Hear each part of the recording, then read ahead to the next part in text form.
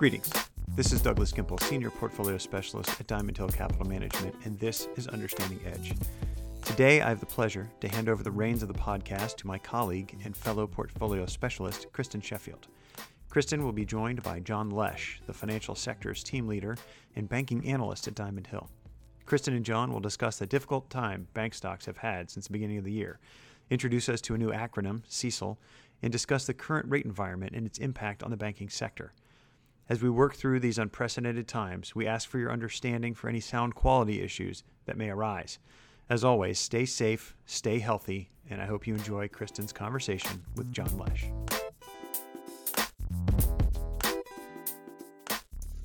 John, thank you for joining me today. Got a lot to cover today, so let's jump right into the questions. The current market environment has been pretty tough for bank stocks, which are down on average 40% this year.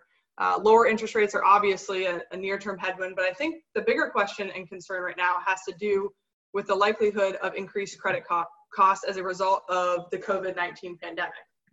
It seems like some fear still lingers from the outsized credit losses that we're seeing during the financial crisis, and obviously there's been quite a few changes since that time, more regulatory oversight, higher capital requirements, annual stress testing, things of that sort. But how are you thinking about the credit risk from the current economic downturn, and are banks in better shape this time around?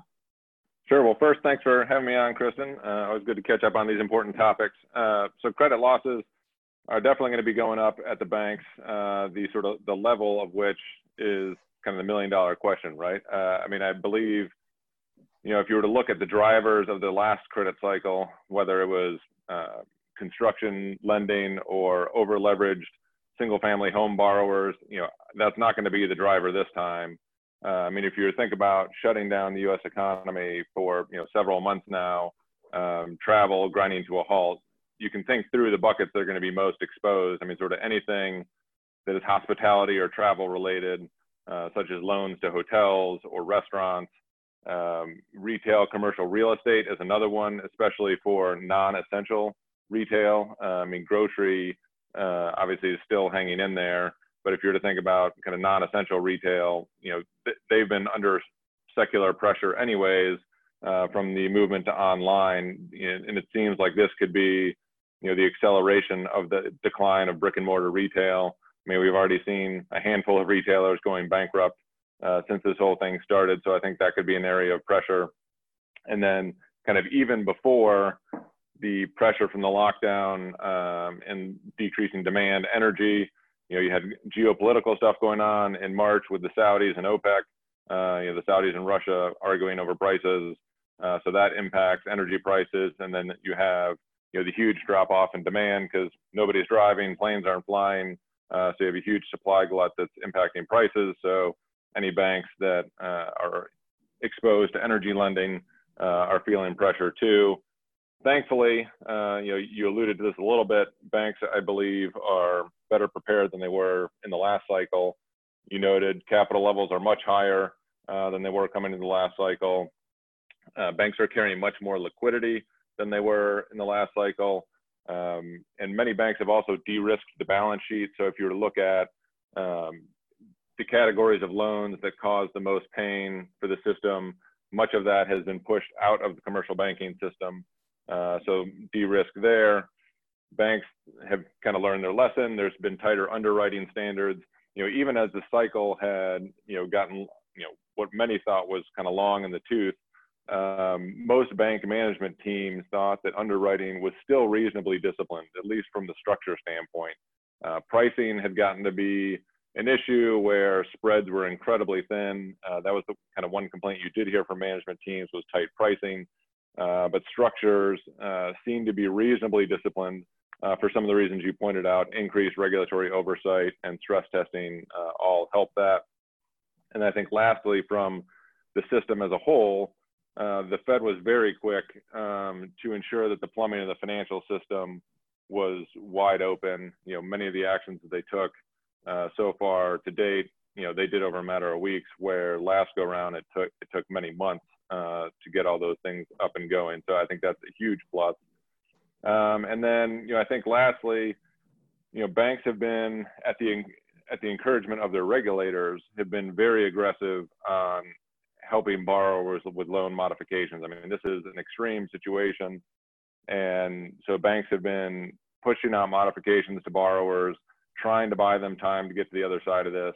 And so one of the other big questions that we'll be watching a lot is, are these modifications, whether you're giving borrowers 6 months, 9 months, a year of modified payment terms, is that enough of a bridge to get them to the other side, or are we kind of just supporting what could be zombie companies that need to go away anyways?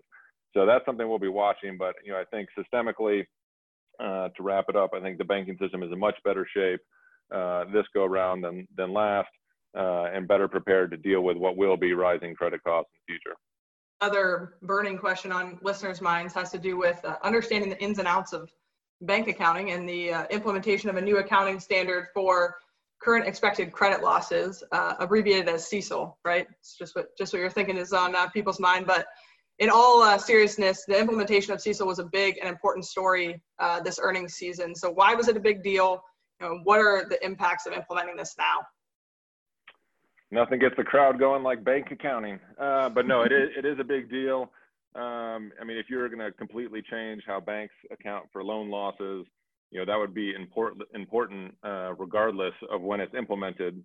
However, if you were to go back over the last 100 years, I don't think you could have found a worse quarter than the first quarter of 2020 to implement the new accounting standard. So I'll try to keep it as high level and simple as possible. So under the old accounting regime, banks would have provision expenses go up more coincident with when they saw credit problems. So if I was a commercial borrower and the bank saw that my financial situation was deteriorating and there was a reasonable likelihood that they would have a loss on that loan, then they would make the provision for that particular loan. Under the new standard, banks are looking out over a reasonable forecast period, which could be debated, but say 2 or 3 years, and they are being required to put up all their expected credit losses all at once for that forecast period. And so you're implementing this in a period in which the forecast period, the next 2 or 3 years, couldn't have a wider range of potential economic outcomes. And so, who knows, we could get a vaccine in June or July, and that's a game changer, and everybody's back to work and travel picks back up and all these problems are solved immediately, or maybe all this stuff drags on for another year or two, which dramatically impacts how this plays out from an accounting standpoint. And the other thing with CECL is that it's very model driven, which makes it very difficult to compare from bank to bank how they're thinking about the process. And it seems like almost all the banks are relying on forecasts put out there from Moody's, and Moody's has kind of a base case and stress case, and oftentimes banks are sort of saying that they're relying on putting different weights on different the stress case or the base case. And then what also makes it more complicated is sort of which forecast they're using. So for example, almost all the banks that reported first quarter earnings a couple weeks ago were relying on the March forecast from Moody's. One of our holdings, Sterling, which has been a long time holding at the firm, used the April forecast from Moody's, which was much more severe than the March forecast.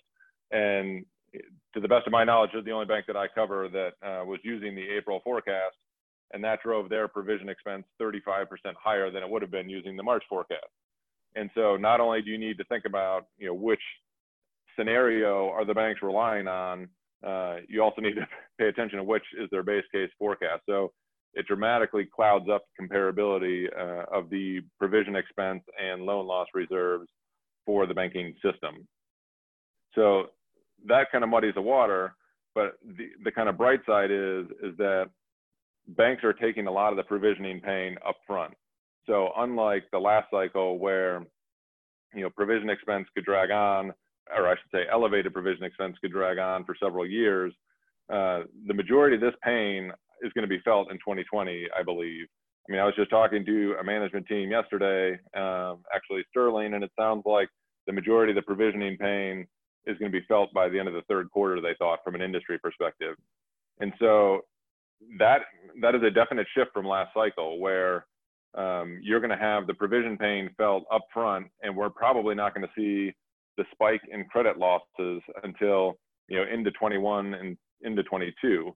And so there's this kind of changing or mismatch between the provision expense being felt up front and then the charge-offs being much further down the road.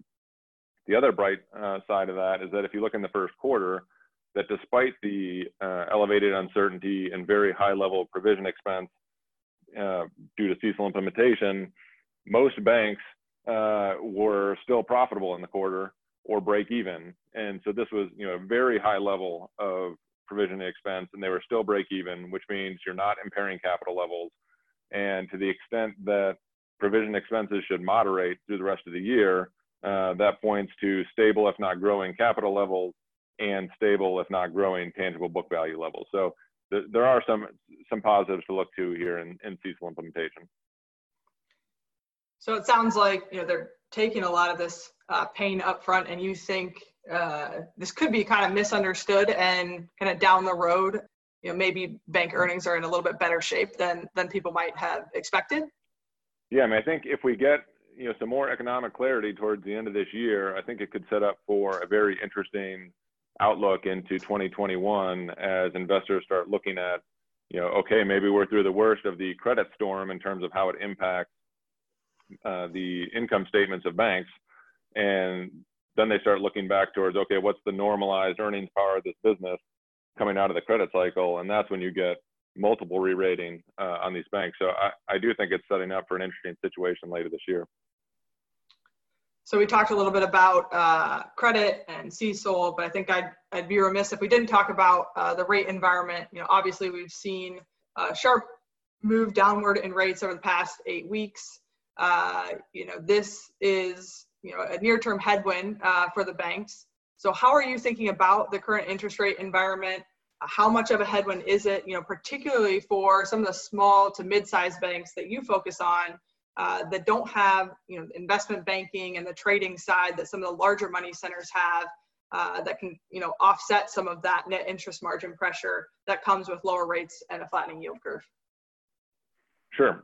So I think the important thing that many folks miss here is that, in general, yes, the declining rate environment is not good, but it's not equal. It will not have an equal impact across all banks. To think of our bank holdings and to think of the extremes, say, first of Long Island, which is in our small cap strategy, is actually positioned to benefit from the rate environment. And that's because they have primarily fixed rate loans and can lower their deposit costs, and so their margin will increase.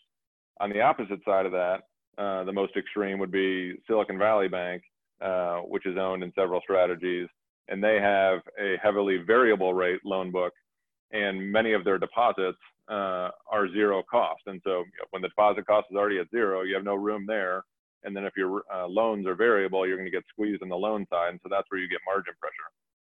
So those are kind of the two extremes, and different banks are kind of along the spectrum in there. And then the other thing that you need to keep in mind is the positioning and work that the banks have done to sort of protect themselves for this environment. For example, in Silicon Valley's case, they were very aggressive at trying to reduce their asset sensitivity or how much a situation like this would impact them. And they started that very aggressively earlier this year, kind of before the Fed rate cuts, and actually got to the desired position they wanted. So they are in a better position than they otherwise would have been. Another example would have been Cadence, which is a bank that's held in a couple of our strategies. And they had put on a very opportunistic hedge last year that basically completely protected them on the downside from declining rates, while at the same time limiting or only giving up modest upside if rates were to increase. So, they were tremendously benefited by that strategy. So banks are actively managing their interest rate sensitivity. So it's not fair just to say that just because the rates have declined that it's a negative. The other thing to consider that I think too many people focus simply on what's going to happen to the optics of bank interest rate or net interest margins. So are the margins going to go up or go down? What I think many people fail to pay attention to is the ability to grow earning assets, right? So even if, as Jim Herbert, who's the CEO at First Republic, one of our longtime holdings, says, you can't eat margin. If you can grow your earning asset base at attractive rates, even at a declining net interest rate margin, you're still able to grow your net interest income dollars. So what actually falls to the bottom line? So a company like First Republic, sure, they might experience some net interest margin pressure, but they have such a strong organic growth engine that even with declining margins, they still should be able to grow net interest income dollars at attractive rates and, kind of low double digits. So I think that it's important to keep that in mind as we think about rates. There are, whether it's actions that the management teams are taking to offset the pressure or structure the balance sheet or the organic growth profile of the different institutions makes a big difference. All right. Final question for you, John. With all the moving parts, the interest rate environment, the understanding of the impact of something like CECL, which makes the comparability of bank earnings pretty difficult, the nuances of each bank's loan book and underwriting capability, it seems next to impossible to really understand what is going on with these businesses unless you have a deep understanding and the time to dig through all the details. You've been covering the small mid bank space for over a decade now. How do you think about the importance and the advantage of specialization in a time like this? I think it comes down to kind of we've seen the movie before, having gone through the financial crisis. And one example that comes to mind is BOK Financial, which is an Oklahoma-based bank that we've owned since the last energy downturn. And that actually gave us the opportunity to make our initial investment. And seeing how investors react to energy price declines, for example. I mean, if you go back to, I think it was March 9th, when the news of kind of the price war between the Saudis and the Russians on oil prices came out, BOK was down, I think, over 20% on that day. And just sort of thinking through, knowing their underwriting history and then thinking about the market reaction. I mean, I think the numbers were roughly, they lost $1 billion in market cap that day, which is sort of the equivalent of writing 2/3 of their energy exposure, or assuming that 2/3 of their energy exposure defaults, and then they have 50% loss given default on those loans. And that's exactly the kind of quick reaction we saw in the last energy downturn, where people sort of shoot first and ask questions later. And you see that kind of across the board dealing with this situation. So whether it's somebody who might have restaurant exposure or have hotel exposure, kind of the two of the more credit sensitive buckets we talked about at the top of the podcast, having the nuanced understanding of, both the underwriting history of the management team and then understanding the exposures. So, if you're going to say energy exposure, for example, not all energy exposure is created equal, whether it's financing E&P companies or midstream energy companies, which is more infrastructure based, or energy services. Those have very different risk profiles and potential default and loss given default patterns. And then thinking about restaurant exposures, how much of it is to quick service restaurants, that have drive-ins that have remained open and have been able to continue to generate revenue. And so I think, having that understanding, not only of kind of that first level of exposure of the banks, but kind of that second level of, well, what's inside that energy bucket or the restaurant bucket or these other kind of higher sensitivity buckets is important. But I think looking forward, I think it's more of the psychology, because during the financial crisis, as that was unfolding, you sort of had this arms race of sell-side analysts who could come out with the bigger loss estimate. And the psychology turns from, what's the burn down value of the tangible book value of the different banks. And so that's what you're seeing now. There are many banks that are trading below tangible book value, similar to what we saw during the crisis. I mean, I think if you go back to mid-March, it was something like 50 or 60% of the banks that I covered, not necessarily just that we own, but kind of the broad coverage, was trading below tangible book value, which is implying that there's going to be meaningful capital destruction through the cycle. And as I brought up during the CECL commentary, during the first quarter, many of the banks were still profitable or break even or even lost a little money in the quarter. But it wasn't a capital impairment. And I still think we'll see capital levels build and we'll see tangible book values grow throughout the year. which again sets up for an interesting move at the end of this year and into 2020. And we saw this coming out of the financial crisis, where once sort of the clouds parted a little bit and there was some optimism about the economy, and it felt like maybe the loss exposure in terms of the income statement had kind of peaked. That's when people start thinking about, okay, what's the normalized earnings power of the business, and what multiple do you put on that, and thinking about normalized earnings and putting PEs and regular price to tangible book value multiples on those businesses. And so that's where I think we are now. And having gone through the financial crisis, I mean, I remember at the time Rick Dillon, Diamond Hill's founder, made the comment that he couldn't be happier that a young analyst at that time were going through that at that time in our career, and that it would pay dividends down the road. I mean, I've thought about that statement many times as this has unfolded, because I mean, I think that psychology and understanding how investors react in these situations has been incredibly helpful. Well, I'm glad that we have someone like you to go through and sift through all these important details. So thank you for your time and joining me today. And thank you to Doug for letting me guest host again. Thanks, Kristen. Talk to you soon. This material is for informational purposes and is prepared by Diamond Hill Capital Management. The opinions expressed are as of the date of publication and are subject to change. These opinions are not intended to be a forecast of future events, a guarantee of future results, or investment advice. Reliance upon this information is at the sole discretion of the listener. Investing involves risk, including the possible loss of principal.